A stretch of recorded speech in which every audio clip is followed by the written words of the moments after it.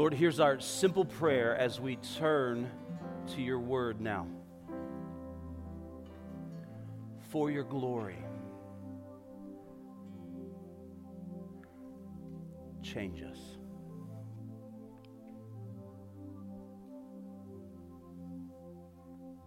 Make us holy like you are.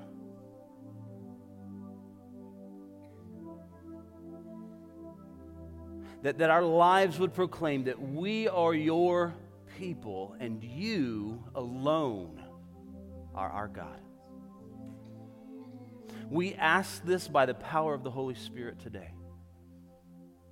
We ask this through the redeeming blood of Jesus that purchased us at such a great cost. We ask this for your glory. In Jesus' name, amen. Church, you can be seated.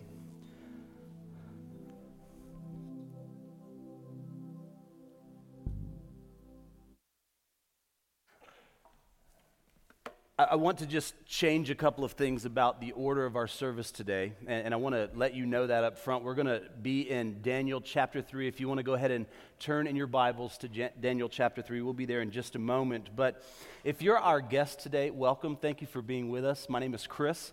I'm one of the pastors here at Metro Life Church. It's an honor to have you with us, but I do want to make sure I communicate something. This is a time where we're going to update the church on some giving. That is not why you've been invited today. Thank you for being here. It's a delight to be able to host you. This is not why you were asked to be here.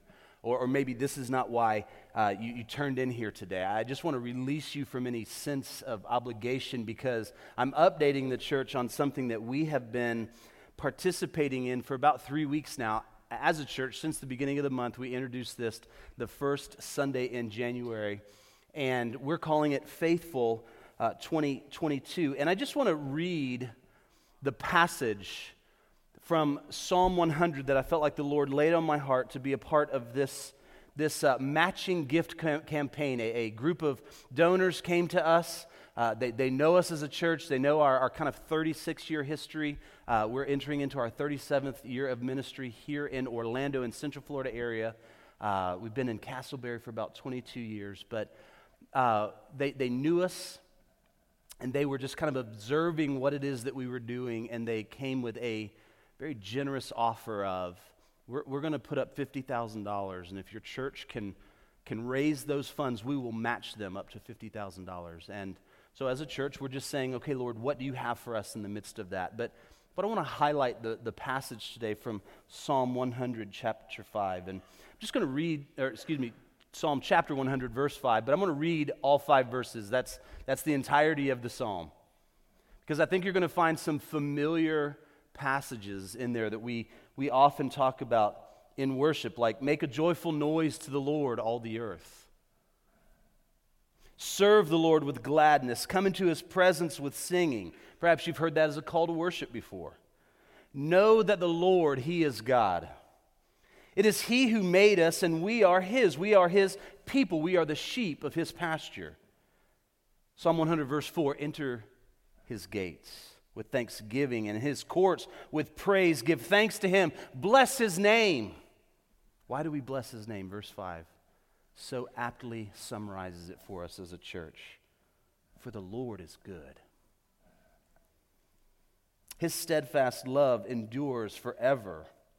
In this last part, and his faithfulness to generations. And really what we're celebrating in the midst of this very kind and generous offer is the faithfulness of God from one generation to another.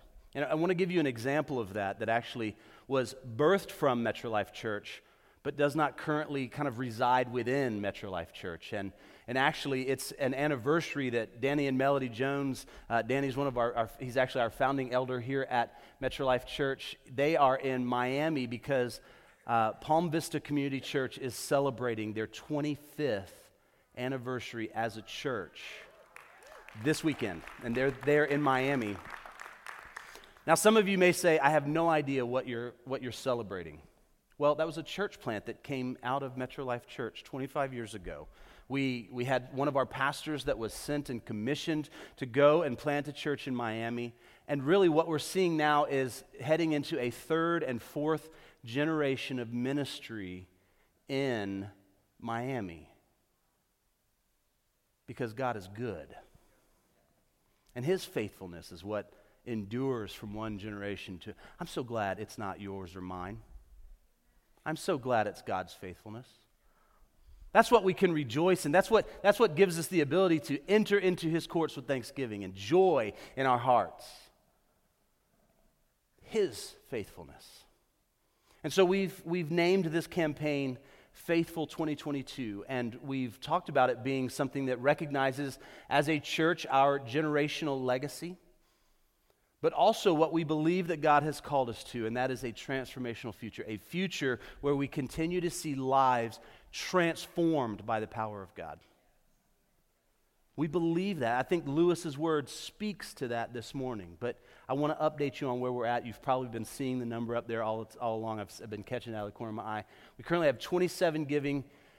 We have $26,777. What a great number. We are 54%. Now, we have through the month of March to raise these funds, but I just want to say thank you, church. Thank you for partnering with us in this. Because I think that it's more important to me as a pastor here in this church that you see the mission that we're called to as a church than any outside group. I'm grateful for the Lord's, what appears to be supernatural provision for what we believe that God's calling us to. But what matters most to me is how I see you participating in this. And I just want you to know how grateful I am for that. As a matter of fact, I'm going to kind of turn, and it may seem like a strange pivot to make, but I want to talk just for a moment about the dignity and sanctity of human life.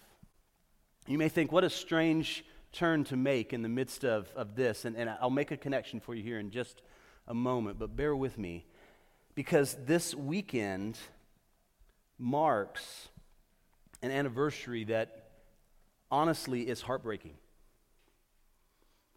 And so we acknowledge that there are systems in our country that are broken and fail God's good and wise design when it comes to the dignity and the sanctity of human life. And so let me make it very clear.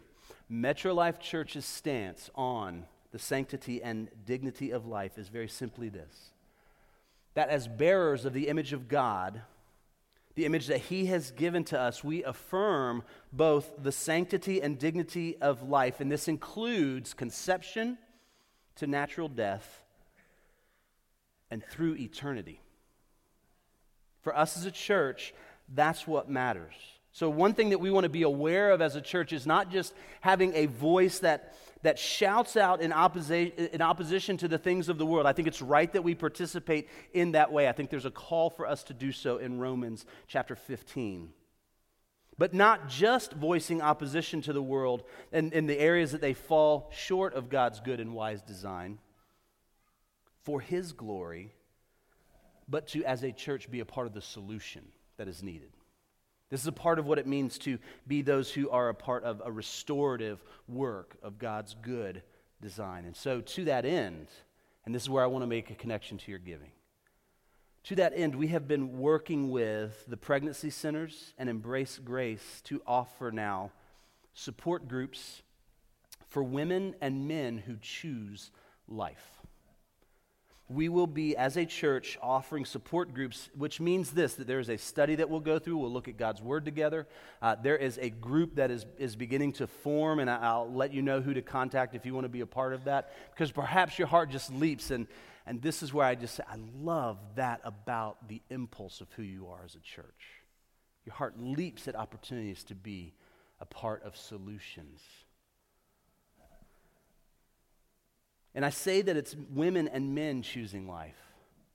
We believe that men are a vital part of choosing life. We want to serve these women and men as they make that difficult decision. And so not only are we going to have study groups, but as a church, we will host and throw a baby shower for these families. And here's where it's, thank you for making this the easiest yes I get to say as a pastor. Yes, we will allocate those funds for that, absolutely. It's the easiest yes. Yes, we will make time and space in this building available above anything else for this. Yes.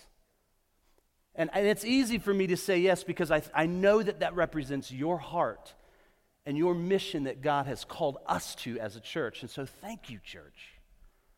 Thank you for seeing the sanctity and the dignity of human life as something that is so vital. We believe that this is vital not only for those men and women who are choosing life at the moment of conception, but I also want to highlight very briefly the issue of racism. It's very easy to make unhelpful comments when it comes to this, so I'm going to keep things brief, but this week not only marks the anniversary of a horrific Supreme Court decision. Those are my words. It marks a day of remembering Dr. Martin Luther King Jr. And so, as a part of affirming the sanctity and dignity of life, we see that the tapestry of races is a part of God's good and wise design. It is a part of His beautiful, beautiful, glorious creation. And so, this week, we continue to pray that God would help us as a church to serve as those who are ministers of reconciliation. This is a part of our explicit call as those who are believers to be ministers of reconciliation, ambassadors of a heavenly kingdom, that we would see all bow their knee to God and worship God together because He is glorious and He deserves our praise. Why do we do this? Well, we do this because as Christians, we seek to make the will of Christ supreme over our own lives and then let that spill out over society as we are called to be part of this restorative work that God is doing in this world. So our witness is going to naturally extend to the means and the methods. So this means that our votes, this means that our voice in local matters. This means that the way that we reach out to our brothers and sisters in any season or stage of life. So we oppose any form of racism. So we're focused today on abortion and racism, but these truths extend to all areas of life.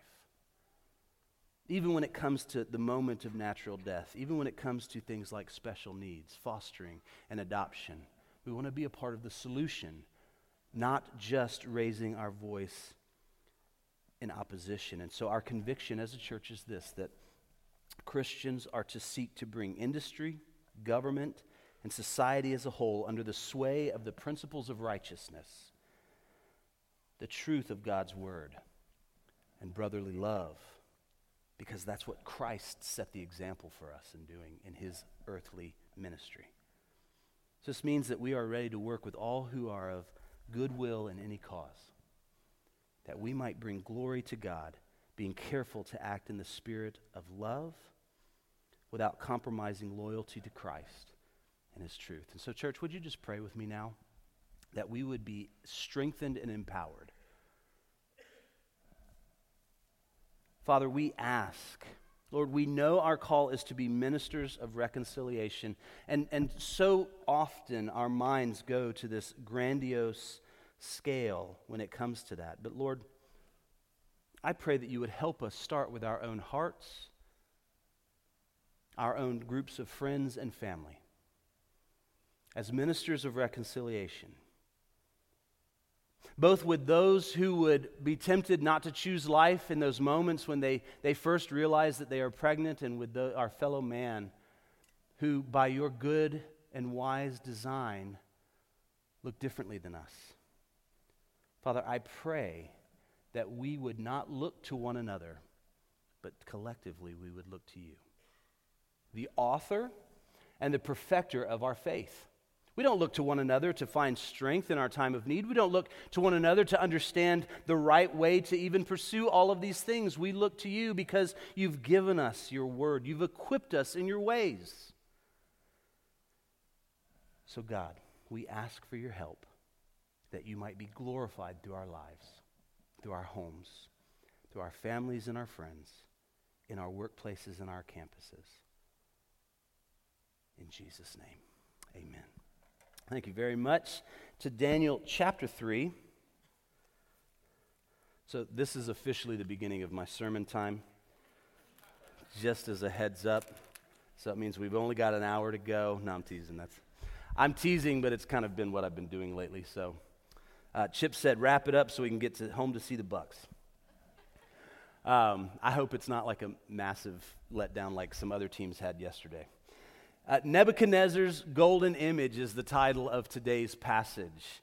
It may be named that way in your Bible, but Daniel 3, I want us to consider this concept. As believers, we are called not to be consumed in the midst of our circumstances. And so my sermon title is very simply this, not consumed. And here's what I think that we're going to see in God's word today.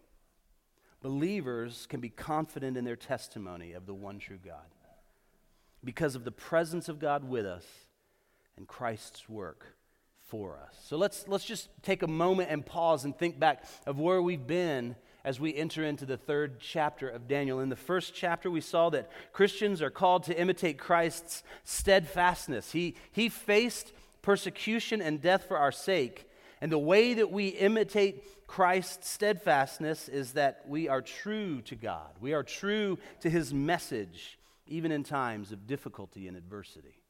We saw as Daniel and his friends became these exiles in a foreign land.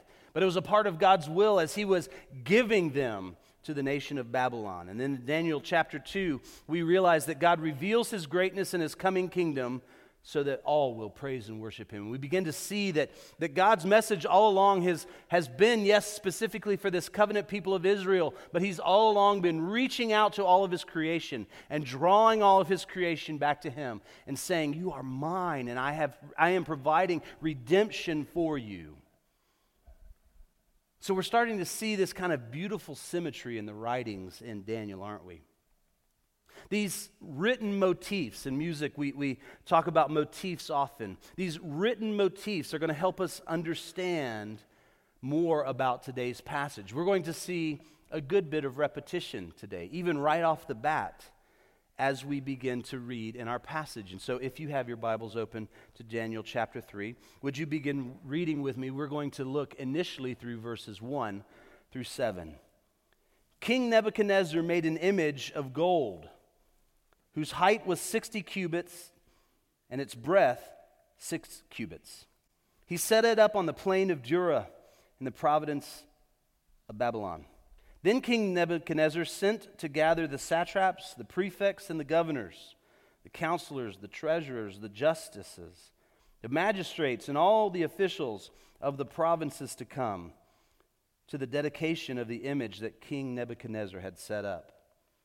Then the satraps, the prefects, and the governors, the counselors, the treasurers, the justices, the magistrates, and all the officials of the provinces gathered for the dedication of the image that King Nebuchadnezzar had set up.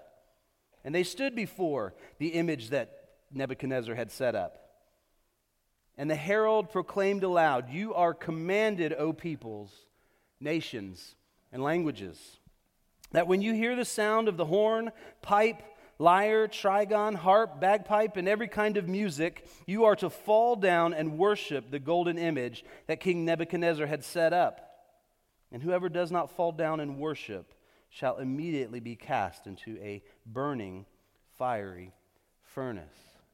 Therefore, as soon as all the peoples heard the sound of the horn, pipe, lyre, trigon, harp, bagpipe, and every kind of music, all the peoples, nations, and languages fell down and worshiped the golden image that King Nebuchadnezzar had set up. Now, perhaps it's easy to think, yes, I hear the repetition. They really go through those lists quite a bit. It's true. I think they want us to understand that everybody in the governance of Babylon was involved in affirming what it was that Nebuchadnezzar was doing. But here's the key words that we want to hone in on. I think it's repeated something like 9 times just in these opening verses. Nebuchadnezzar is the one that set all of this up. Make no mistake. He's not being tricked into something like, you guys, you built a 90-foot, 9-foot wide golden statue and I didn't even know. There's no excuse. Nebuchadnezzar knows what's happening. Why? Because it tells us. Nebuchadnezzar set this up.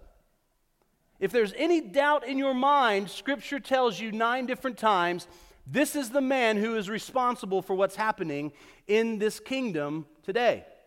Nebuchadnezzar. Now, it might be easy to think, is this the same king that we left last week that was like bowing down before Daniel and his friends and saying, look at their God? And yes, it's the same guy. And here's a frightening reality for us today.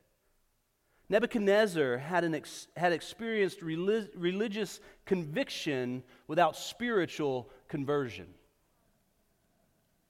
He had the conviction of God is great for y'all. And he never made it a part of his own life. I think it's estimated that this is somewhere like 9 years past the events of Daniel chapter 2. When Daniel explained Nebuchadnezzar's dream to him, he had prostrated himself. He knew he was in the presence of a greater wisdom than his own. Daniel's God, Nebuchadnezzar confessed, was the God of gods, the Lord of kings. We see that in chapter 2, verse 47. And so it can be a little disorienting to all of a sudden realize he goes on and sets up a golden image. It's almost as if he's not satisfied when he hears, yeah, the dream that you had, like just the head of the image was gold.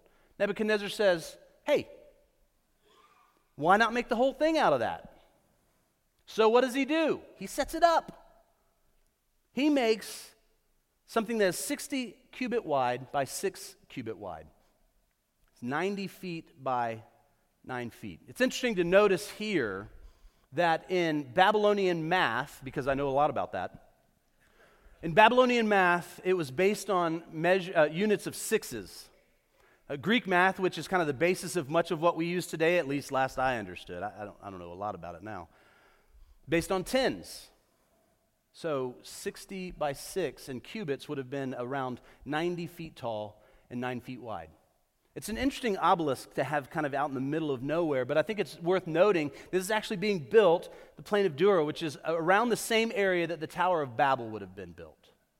It's a passage that we did not include in our Genesis series, but it's there captured for you, where the nation basically comes together and says, let us make a great name for ourselves. And it's almost as if Nebuchadnezzar is ignoring all of that and saying, let me make a great name for myself. And what he experienced at the end of chapter 2 with his dream and its interpretation really only sought to delay him glorifying himself in the nation. He had experienced a religious conviction without spiritual conversion. Can we see ourselves in Nebuchadnezzar already this morning? Where we gather together, we have these wonderful experiences, God. We feel like the presence of God is like, you feel it. Maybe you've even experienced that in worship this morning. Do you know it's always there? We're going to see that in just a moment. His presence is always there. But I feel it. It was like it was so real. What difference is that going to make on Tuesday for you? See, this is where we can begin to see ourselves in Nebuchadnezzar a little bit. So let's be careful not to pile on like, what an idiot king. As if we don't have some of those same propensities in our own hearts. So he has this religious experience in chapter 2, and now he's going to put himself at the center of one. So let's just think about this for a moment. All right, it didn't work when we built a tower. It's not good enough that it's just the head. I'm going to put myself at the center of a religious experience, and let's get like the Babylonian version of Ryan Seacrest to host this thing. So this herald gets out there and says, right after this commercial. No, he says, every time that you hear all of this music, I don't know how bagpipes existed back then, but they did. And the triads, that's a guitar. It just reminds us that guitars are better than piano in the eyes of God. It's okay. I love you all. Piano's a wonderful instrument, but guitars are spiritual.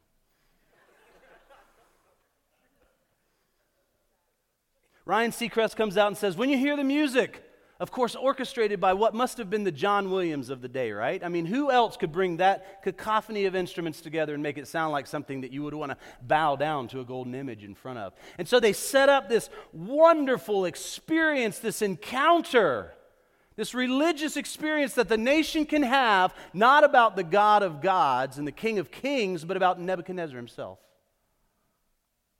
He puts himself at the center of a religious experience. And so we realize that Nebuchadnezzar had had an encounter with God, but it didn't lead to wisdom. What a foolish act. What a brazen act before a holy God to put yourself in the center of idolatry. I mean, even just hearing it now, I think we all realize, not just because of the emphasis that I put on it, like, that's not good. Don't do that. And yet it's exactly how he was leading his kingdom. And here's how we begin to see that instead of having a new heart, Nebuchadnezzar had the same old heart. But as we'll see throughout today's passage, it's a little more hardened. I mean, he has this blatant blasphemy in the same place that the entire nation once said, "Let us make ourselves great." Nebuchadnezzar said, "No, I'm going to make my name great." And so we continue in our passage today with verses 8 through 12. Would you read with me? Daniel chapter 3. Therefore, at that time, certain Chaldeans came forward and maliciously accused the Jews. They declared to King Nebuchadnezzar, "O king, live forever. You, O king, have made a decree that every man who hears the sound of the horn, pipe, lyre, trigon, harp, bagpipe, and every kind of music shall fall down and worship the golden image. And whoever does not fall down and worship shall be cast into a burning, fiery furnace. There are certain Jews whom you have appointed over the affairs of the province of Babylon, that is Shadrach, Meshach, and Abednego. These men, O king, pay no attention to you. They do not serve your gods or worship the golden image that you have set up." Now let's just pause there for a moment and let's just begin to understand what's happening here. This, just kind of in summary, the world will criticize God's people. Very simply put, the world will criticize God's people. For those who believe in Jesus for salvation, this is actually intended not to frighten us about the world, but it's to equip us how it is that we are called to interact with the world. Let's not be surprised when the world acts like the world. When we receive criticism, it's been there all along in the heart of man. Don't be surprised when the world acts like the world. What does that do? It equips us to know how it is that we should interact with the world. We don't have to go along with the world because we are living not for this day, we're living for eternity. We're living not for this earth, we're living for another kingdom. A kingdom whose throne is established in the heavens, sovereignly ruling over all creation. I'm sure that Shadrach, Meshach, and Abednego, they had years in the king's court. I'm sure that they were shrewd in their dealings with people and that we might today call like political rivals. I'm sure that was happening in the king's court. It had to have. Did you hear how many levels there were to the governance of Babylon? I mean, it's a list. It just feels like it just goes on forever. Wait, are you a king, a prefect, a magistrate? I forget. There's so many layers to it. There must have been this kind of political infighting that they would have had to be shrewd to navigate to even survive years in the king's court. It's as if these Chaldeans are trying to help Nebuchadnezzar see, hey, listen, you made a mistake letting these guys live. And so we're going to give you a political out to kill them. I mean, we're just here to help you, O king. May you live forever. I mean, listen to their words. It actually gives us the intent. They came to the king how? Maliciously. Nobody's stumbling into these things. There's intent. There's design. There's intentionality. Both in Nebuchadnezzar setting up and these Chaldeans coming and making these accusations, trying to give Nebuchadnezzar an out from his own, according to them, foolish ruling. And now Shadrach, Meshach, and Abednego are set apart in a way that I'm sure that they never intended. Why do I say that? Well, let's notice how the three of them seem to just be going about their lives. They're just living their faith. But what do these Chaldeans instantly recognize? And just so that you know, the Chaldeans were like the scholars of the day. They were the ones that were kind of charged with all knowledge, so to speak. This is why I say that there are times that we have encounters that don't lead to wisdom. And that we shouldn't be surprised when the world criticizes us as God's people. Because their knowledge was of this earth. And it was of temporary things. But Shadrach, Meshach, and Abednego had a faith that led to wisdom that was so needed into their everyday life. It was so it was so ingrained in everything that they did. They were just going about their normal lives, living out their faith. It was a part of their regular routines. It was a part of their rhythms. It was a part of their priorities. You get where this is going? It reigned above everything else in life. And you know what? That stood out to people. People noticed the difference. So much so that they schemed to get rid of them. Even in the king's court, their faith was obvious through the way that they lived their lives. I think that's vital for us to understand today as a church. Would people around us, throughout our family, in our workplace, in our schools, would they say that you have an obvious faith that makes a difference? Are you the person that people stop by your office when they're in time of need to just simply ask for prayer because they don't know what else to do in the moment? I think it's vital for us to understand that we should look different than the world and not be surprised when they criticize us for it. Let's continue through, beginning in verse 13, and we're going to read through to verse 18. Then Nebuchadnezzar, he responds to them coming to him in a furious rage. He commanded that Shadrach, Meshach, and Abednego be brought. So they brought these men before the king. Nebuchadnezzar answered them and said, "Is it true, O Shadrach, Meshach, and Abednego, that you do not serve my gods or worship the golden image that I have set up?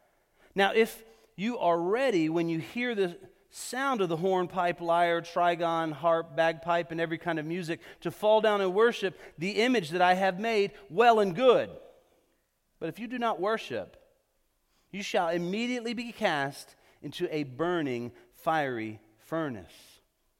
And who is the God that will deliver you out of my hands?" Ooh. Shadrach, Meshach, and Abednego answered and said to the king, "O Nebuchadnezzar, we have no need to answer you in this matter. If this be so, our God, whom we serve, will deliver us from the burning, fiery furnace, and he will deliver us out of your hand, O king. But if not, be it known to you, O king, that we will not serve your gods or worship the golden image that you have set up."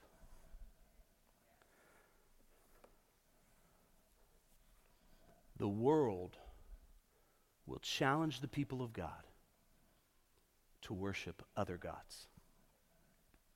The world will challenge the people of God to worship other gods. I think you know this about me. I'm not here to demonize the world. I'm here to be a part of the witness that restores the world to God's original design. I'm here to be a part of what I believe is our mission as a church, to go, as we were talking earlier, as ministers of reconciliation, to share the good news of Jesus Christ with the world. So the world is not my enemy, it's my mission field. But I need to know as I'm going into that mission field what's going to happen as I interact with them. Again, this is how Scripture doesn't cause us to be afraid of the world. It teaches us how to engage with the world. And a couple of weeks ago, I introduced the series, perhaps to you, of the TV show, What Would You Do? And as we were preparing this week, Mike Nash, one of our elders, had some great input here. He said this: we all make kingdom choices every day as we're confronted with challenging situations. It's so true, but Let's make sure we're thinking rightly. Let's make some connections when we're thinking about what kingdom are you living for questions. Let me ask it this way, and as I do, let's just really kind of dig into our thoughts, our heart's desires, and maybe even our motivations a little bit more. What would you have done in this situation? What would we as a church have done if we were faced with this? Bow. I mean, however large or however seemingly small, maybe they didn't have to take it seriously, right? I mean, like, Nebuchadnezzar seems to kind of be giving them second chances. Hey, listen, maybe y'all weren't ready last time. No, maybe they were serving a different God. I think they were perfectly ready to stand. But what would we have done? What would you have done? I mean, maybe they could have just said, you know what, I'm going to bow on the outside, but in my heart, I'm standing. In my heart, I'm standing. This statue kind of seems like a joke. I doubt that those were, proportionate to Nebuchadnezzar. That or he was one of the VeggieTales.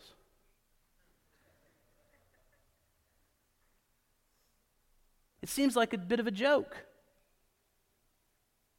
God knew that they really were serving him right. Like, God knows the motives of my heart, so maybe I'll bow on the outside, but not in my heart. They could have said, well, who is this hurting if I bow? I mean, I'm still going to live my truth that God is God. So who is this hurting? What difference does that make for my faith? Let the nation bow. It's not hurting anyone. It's not hurting us. Nobody's harmed by it. Aren't these some of the routine exercises that we kind of go through trying to fudge on our convictions a little bit? Who's this hurting? This is an individual sin. It's not a corporate sin. It doesn't affect my marriage in this way. It doesn't affect my relationships with do all of these kind of mental gymnastics in our heart. But what did they do? They decided no. They decided no. We're not going to do that. Why not? I mean, maybe it made them feel good about themselves. Now the whole nation's looking at us. Not in a good way. Nebuchadnezzar is filled with rage at this moment. Maybe they just like to be a part of a group. No. Why not? Exodus chapter 20, verses 3 through 6 tell us why not. You shall have no other gods before me. You shall not make for yourself a carved image or any likeness of anything that is in heaven above, or that is in the earth beneath, or that is in the water under the earth. You shall not bow down to them or serve them. For I, the Lord your God, am a jealous God, visiting the iniquity of the fathers on the children to the third and fourth generation of those who hate me, but showing the steadfast love to thousands of those who love me and keep my commandments. They said no because God told them no.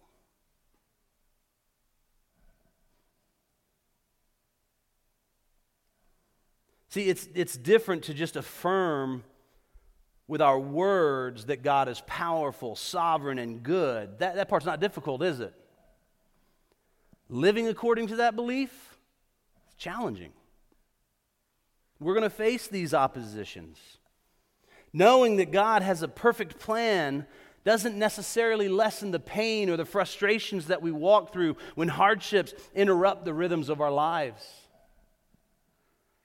And the question that is being asked of those who are originally hearing this passage is not whether these incidents will arise, but how will you respond when they do? And our view of God is critical here. Our understanding of who God is critical. It sets the tone for our hope in the midst of crisis. It gives us where our source is that we're going to look to for strength in every situation that we walk through, and the temptations that come along with those things. It is the place where we find courage and encouragement against all hostilities. The conviction that God was working for their good prevented Shadrach, Meshach, and Abednego from despairing in the midst of this circumstance, even as death is what is right before them.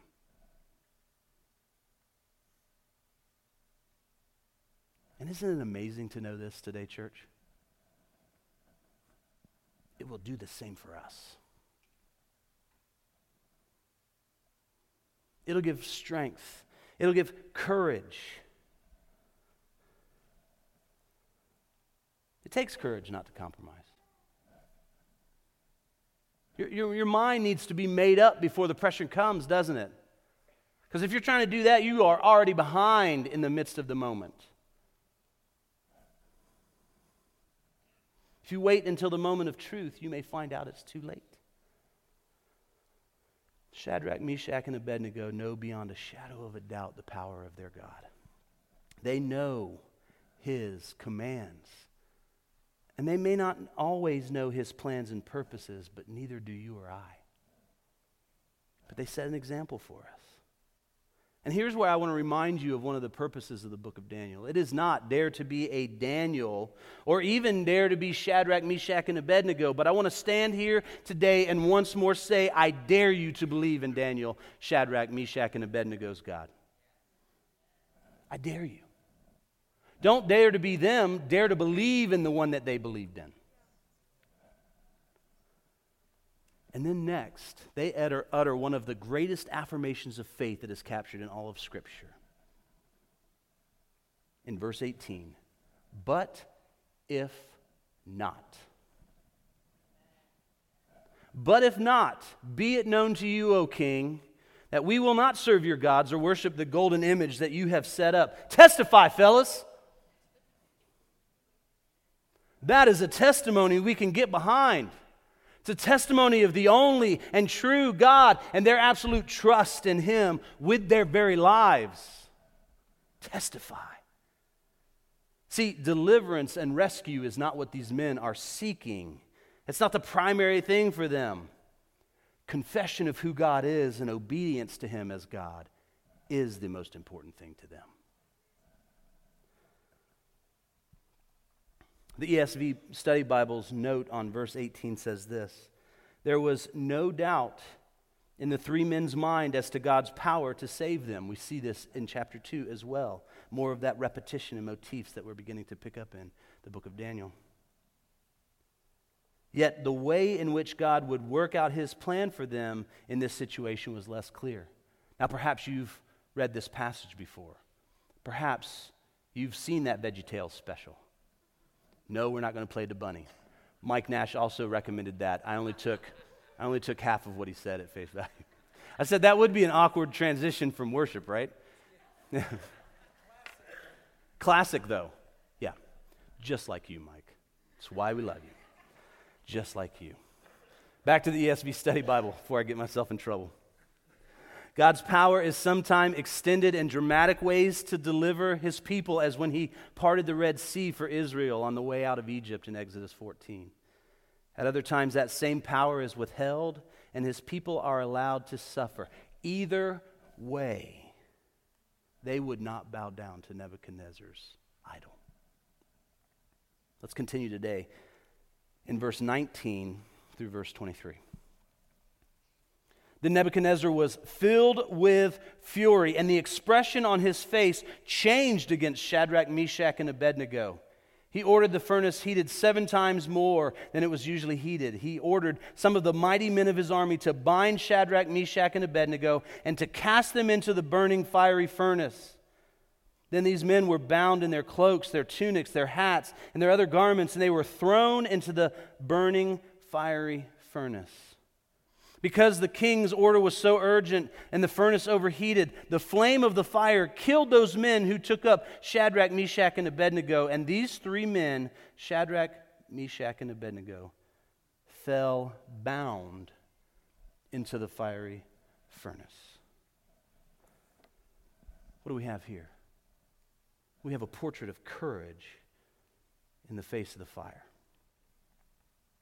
And here's where, if you've heard this account before, let's try to think of what the original hearers, the original audience, where they would have been at this point. They are themselves exiles in a foreign land.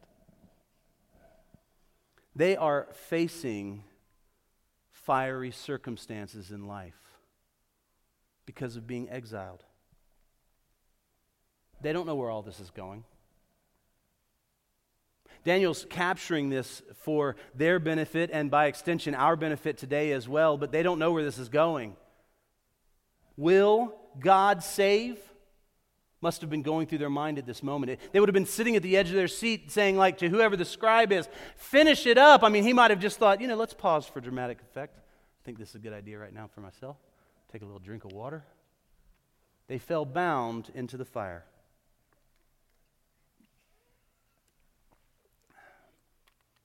And they would have been wondering, why didn't God stop the king before he had them thrown into this fiery pit? Because it's so related to their own circumstances in that moment. Why didn't God intervene when we were being exiled? What is the fire you're facing today? Are you wondering why God hasn't intervened yet? Are you wondering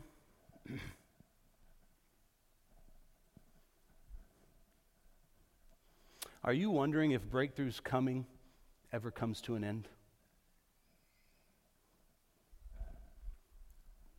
Are you wondering if being bound ever becomes loosened?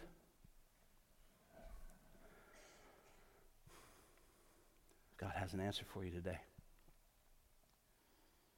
Oh, I'm way off my notes now. Let me catch up.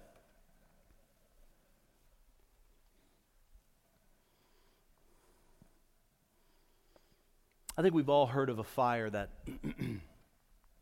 seems like it's under control, and then it just explodes out of nowhere. I mean, like television shows and movies are written about these fires. In Florida, we know them as muck fires. They kind of smolder and burn under the surface. I think that describes Nebuchadnezzar and what's going on in this circumstance. There is an increasing burning rage that we read about in this passage. See that putting himself at the center of the universe, in that center of worship, making an idol of himself and his grandeur and his perceived greatness, creating all of these circumstances, being the one who sets up and orchestrates all of these things literally. It's revealing something about him. It's revealing something about fire as well. In Scripture, it's used in a number of different ways, illustrative for us to understand what it is that God is doing. And I think the two primary ways that we read about are two things. One, it's a consuming fire. It leaves nothing untouched. It leaves nothing unscorched. Secondly, it's what? A refining fire. It refines us. It changes us. For those who believe, it makes us more into the image of God, which in Romans 8 says it is good that that happens, that all of these things are working together for good, even when it doesn't feel good. See, it's no doubt that Nebuchadnezzar had gone through a major change. I mean, it even goes so far as to describe his face as a part of expressing his disposition, doesn't it? I have no idea what that rage and consternation looked like on his face. I'm assuming it wasn't pleasant. He had gone through a major transformation, being revealed and putting himself at the center of everything. And the next stage of his sin was to be worse than the first, where he actually throws these men into the fire. See, in Daniel 2, he had been prepared to put to death those he didn't trust.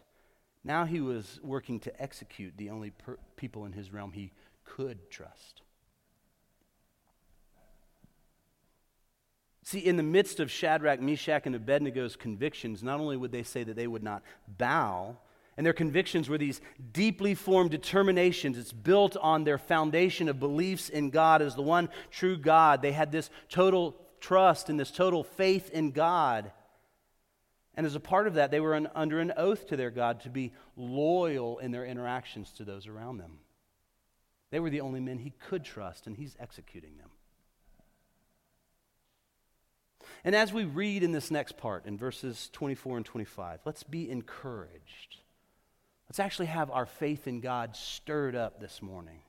Then King Nebuchadnezzar was astonished and rose up in haste. He declared to his counselors, "Did we not cast 3 men bound into the fire?" And they answered and said to the king, "True, O king." And he said, "But I see 4 men, unbound, walking in the midst of the fire, and they are not hurt. And the appearance of the 4th is like a son of the gods." This is where we understand that the presence of God is there to protect. It's a presence that protects. The presence of a 4th man in the fire is a reminder that God is present in our circumstances. It is present in the fire that you are facing, however small or however large. God is present. He is with you.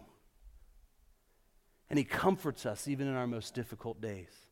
See, before the Lord delivered these men out of the fire, He chose to be with them in the fire. And God doesn't always remove our troubles, but He's active in them nonetheless. Daniel Aiken says it this way: the God who did not deliver them from the fire was the God who met them in the fire and then delivered them out of the fire. So let's conclude with verses 26 through 30. Then Nebuchadnezzar came near to the door of the burning fiery furnace. He declared, "Shadrach, Meshach, and Abednego, servants of the Most High God, come out and come here." That's weird that he didn't want to go in there and get them himself.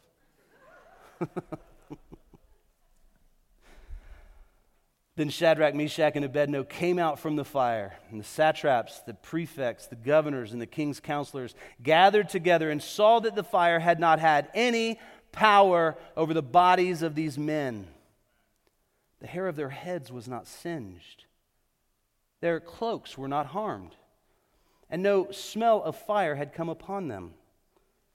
Nebuchadnezzar answered and said, "Blessed be the God of Shadrach, Meshach, and Abednego, who has sent his angel and delivered his servants who trusted in him, and set aside the king's command, and yielded up their bodies rather than serve and worship any god except their own. Therefore I make a decree. Any people, nation, or language that speaks anything against the God of Shadrach, Meshach, and Abednego shall be torn from limb to limb, and their houses laid in ruins, for there is no other God who is able to rescue in this way." Then the king promoted Shadrach, Meshach, and Abednego in the province of Babylon. The faith of God's people makes His glory known. Your faith makes the glory of God known in this earth. No matter where you are, no matter what you're walking through, your faith in the midst of that make the glory of God known. You know, it's a wonderful time of year where fire pits are a thing in Florida. It might be like the 2 or 3 weeks that if you have a fireplace in your house that you actually check the flue and then use it, right? Maybe that's just my house. It's pretty drafty. I can't sit around a fire pit and it not smell like I've been sitting around a fire pit. My allergies won't let me get away with that. Shadrach, Meshach, and Abednego didn't even smell of fire. That seems strange. What a strange detail to include. Fire pits linger with you. Grilling lingers with you. But we're told that Shadrach, Meshach, and Abednego escaped without a hair being singed, that their cloaks were fully intact, and no smell of fire on them. Why do I draw attention to it? I believe this is what this reveals about how comprehensive God's presence and protection are. Let's just think about it for a moment. It reveals how comprehensive our faith is meant to be, and it shows what people pick up around us when it's not. Their hair is not singed. Why? Because they are covered by a sovereign and eternal King who rules over his creation and his loving rule for his people. Their cloaks, those who believe in Jesus Christ are clothed in what? They are clothed in righteousness. And can I tell you this? That alone is what you need to be able to stand in the presence of God. No fire in this world can ever destroy that. They don't smell of smoke. Our lives, as they're lived out in faith, in the faithful King, are a fragrant offering. They are a living sacrifice before the Lord. You know, unfortunately, over the years, I've been in a few hospital rooms with burn victims. And it alters the physical appearance. It's scary in those first moments. But there's something that's dangerous in the midst of the fire or in the midst of being burned that you might not even see. It's a heat inhalation. There's the invisible internal damages that actually cause some of the most violent and tragic death. It's what's inside. Hair, cloak, scent, what do these all point to? Well, they point to the all-encompassing nature of the presence of God and the comprehensive protection that God offers to you as his children as he's in the fire with you. I think we try to avoid the fire. And God wants to show us today that he's with us in it, to meet us in it, to protect us through it, so that he's seen as all-powerful and glorious. See, that's what's available to me and to you today. This account underscores the profound witness the faith of God's people has on those around them. Our lives should always communicate that Christ is strong, good, and holy. You know, there's much question about, was this an angel or was this Christ? I think what we have captured in Daniel is a Babylonian king trying to make sense of seeing four men in the fire. But can I tell you this? Shadrach, Meshach, and Abednego will ultimately go on to die. Christ with you in the fire will ultimately lead to eternal life. I'm not here to try to posit if it's an angel or Christ. Can I just say this? I believe I've had an interaction with an angel. I'll take that. Because it's not natural. It's supernatural. Just like our faith is called to be. Let's not try to explain away what it is that we see here in the book of Daniel and say, well, you know, 90 by 9, what does that matter? What does it matter that, there were actually furnaces in Babylon? Archaeologists have actually found a furnace that at the foot of it actually has the footstool for a very oddly shaped idol. You know, little stuff that like affirms the word of God in the real world. But let's not try to explain it away, right? Try to explain it away like this is a great account and it's going to make a really neat children's special for children's ministry someday with strange music about a bunny rabbit. See, we can kind of do that at different times, can't we? I was reading a study this week, and there was an author who was kind of pointing out where we will try to kind of hedge our bets on the power of God. Like maybe it was that They didn't actually walk on water. It was just like shallow water. That's a perspective. I think the greater miracle there would be that you had a boat with 12 dudes in it floating in 4 inches of water. I don't know a ton about like draft and on boats and stuff like that. That seems pretty miraculous to me.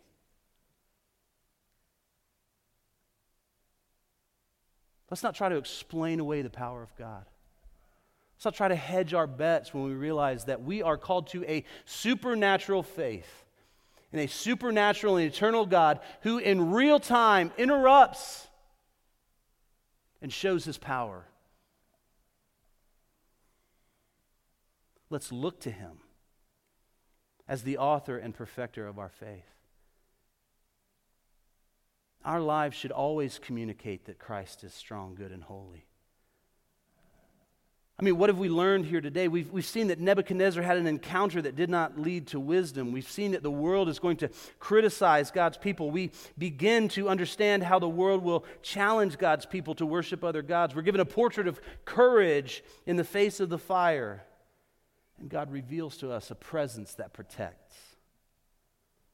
And that the faith of God's people can make his glory known. And so this is why I think what the main point of Daniel chapter 3 is this, that believers can be confident in their testimony of the one true God because of the presence of God with us and Christ's work for us.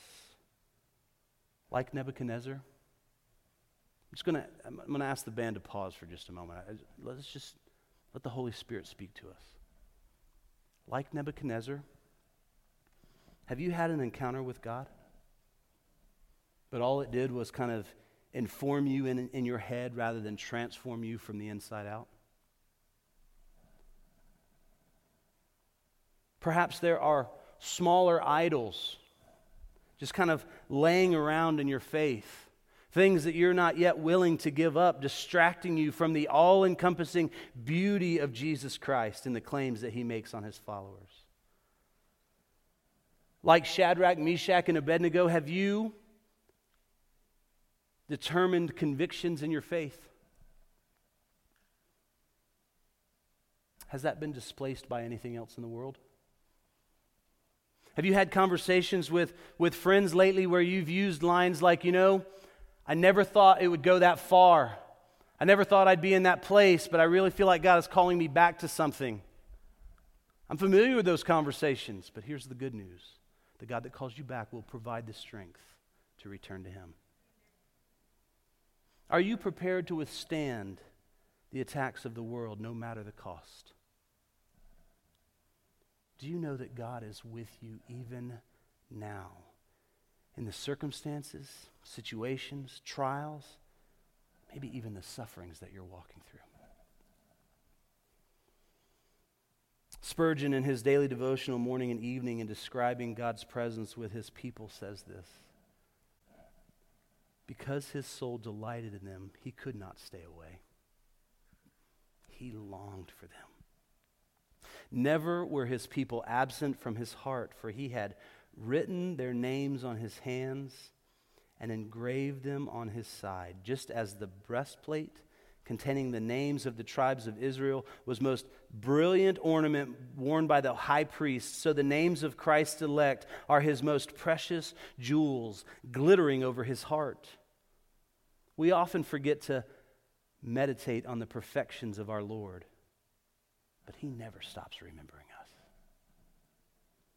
Let us repent for our forgetfulness and pray for grace to bear him always in the fondest remembrance.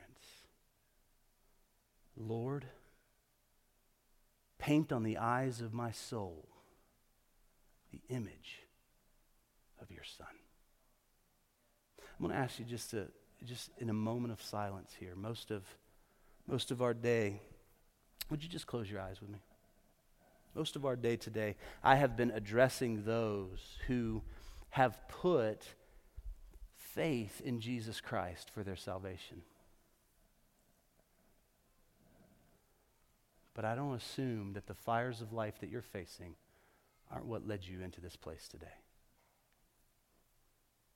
And more than neat little architectural or archaeological details and fixtures and time, more than details about Babylonian math and all of these other things that we've looked at. You are desperate in the midst of the fire for salvation. And perhaps the one who led you here today is the one who is already with you in the midst of that fire. And he's offering his salvation to you right now. He's offering his nail-scarred hands. The price for your redemption. His blood. He was bound to a cross so that you can now walk unbound. He is the one who clothes you in robes of righteousness that can withstand any circumstance that you're walking through, any fire, however great or small.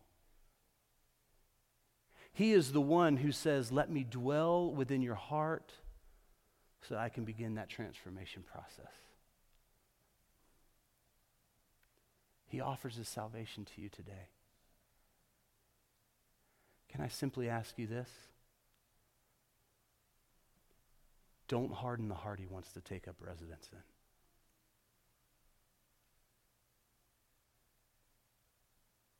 Believe that you too may testify. But if not, I will not bow. Acknowledge your need for a Savior in this moment. Believe that Christ and his work is enough. Confess not only your need for a Savior, but confess that he alone is Lord. And let your life begin to declare his goodness. If you're here today and you're a believer, is the Holy Spirit revealing small idols in your heart that he's asking you to do away with? You are clinging to it in the fire, and you're realizing that it's found wanting. Is God today calling you to shore up your convictions? Those declarations that are easy to make when you're around friends and fellow believers, but they're oh so difficult to live out in the quiet moments of life when you're alone.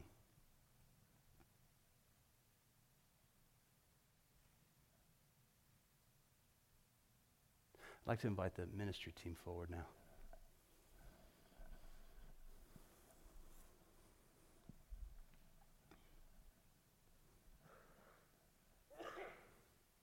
If any of these categories have been for you, as the band just begins to play and lead us through this song that's just such a wonderful reminder of our identity in Jesus Christ. I'm just going to simply ask you to take a bold step of faith and just step out from your seat and make your way forward to receive prayer and ministry in the midst of this moment. If you're here today and you're the one saying, I'm crying out for salvation, this team is prepared to help you through that process, to pray with you and to pray for you. And more than that, that as a church, we can walk with you through the difference that that's called to make every day, not just today in this moment.